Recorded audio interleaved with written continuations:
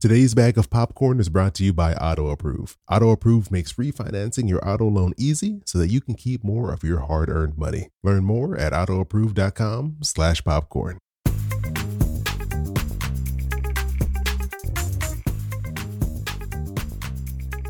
Hey, this is Chris. Welcome back to Popcorn Finance and another episode of Unpopped Kernels. We talked about something on Monday. We popped that bag of popcorn, but there's always those kernels sitting at the bottom, and we pay for this bag. So we're going back in. We're going to pull some of those kernels out and heat them back up and make another batch of popcorn here. And I'm joined once again by Delianne Barros. She goes by Delianne the Money Coach. She's the host of CNN's new podcast, Diversifying. Welcome back on the show. Thank you. Glad to be back. We had a conversation where we discussed a question that came in from Kurt, and he was kind of just feeling the pressure of really being very responsible, very diligent with his saving and already amassing a very nice chunk of money in his retirement accounts. It made me think about the idea of retirement, and something that you mentioned to me kind of in between recordings was that some people, the idea of retirement is scary. Like it fills them with fear because they can't imagine life without work. Now, I don't have that problem. I can imagine a lot of things I could do if I didn't have to work. But I know a lot of people who that is a problem. It made me think about, there was someone, I wish I knew her name. I'll find it and I'll insert it in here after the fact. She was doing these posts about kind of like reframing the way she thinks about work.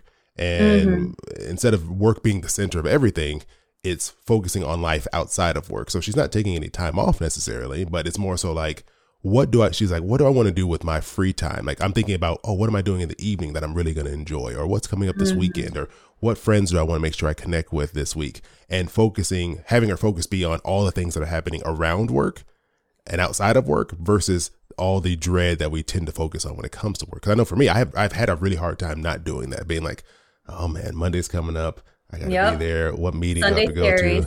Exactly. It just kind of brings you down. Like the later it gets in Sunday, the more I'm just like, oh man, this weekend wasn't long enough. But I would just love to try that experiment of reframing my focus away from the dread that is going back to work to the joy of the things that I could have waiting for me outside of my work hours. Yeah. I also don't want to normalize that feeling. Like if you're constantly feeling the Sunday scaries and you're constantly dreading going to work every single day, that's not okay. Like, I don't want to normalize that you should be so frustrated and stressed and like waking up in the middle of the night in cold sweats. Like, oh yeah, that's just normal. Capitalism. I'm like, no, like that's not okay. So you should question that. Like you should never be sacrificing your mental health for a company. Like no company is worth your mental health. Like this is the moment, if there ever was one, for you to leverage your skills and move away from toxic work environments. Like there has never been a better moment for employees to do that. This is the Great Resignation. This is the time, y'all. So if you've been waiting, this is your sign. I think also the other thing that keeps us tied to work is a lot of us create friendships within the workplace. So it's almost hard to disengage from work because we hang out with people from work, outside of work, and then it just kind of extends because you tend to talk about work, right? So you definitely want to have like a variety of friends that have nothing to do with your job so that you can completely disengage. Otherwise, you're just going to be extending that stress level into after work hours.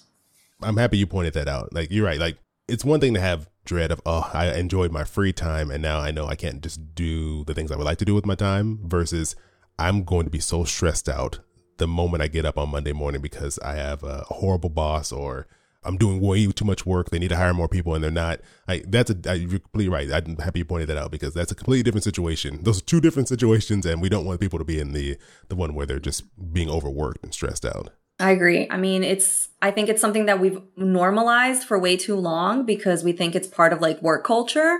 And that bleeds into all different areas of our lives. And we all need to bring down our cortisol levels. I know I did. 14 years in corporate America was enough for me. I can't believe that I even lasted as long as I did. When I tell people that that's how long I was an attorney, nobody can believe it. But, that's what you do sometimes when you think you have no other choice and when you're in survival mode. But a lot of us do have other options. We're just so overwhelmed that we don't even want to address the situation. It's just easier to stay where we are, but you do pay a price for that over time. It doesn't have to be that way.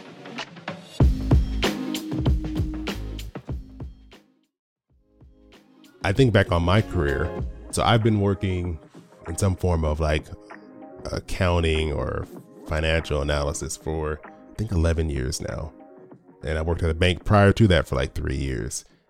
It was always scary changing jobs, even though I didn't like the jobs I had. This last job is the one I've liked the most of all of them. I actually enjoy the people I work with. But before that, okay, I like the people I work with, just in case some people are listening to this.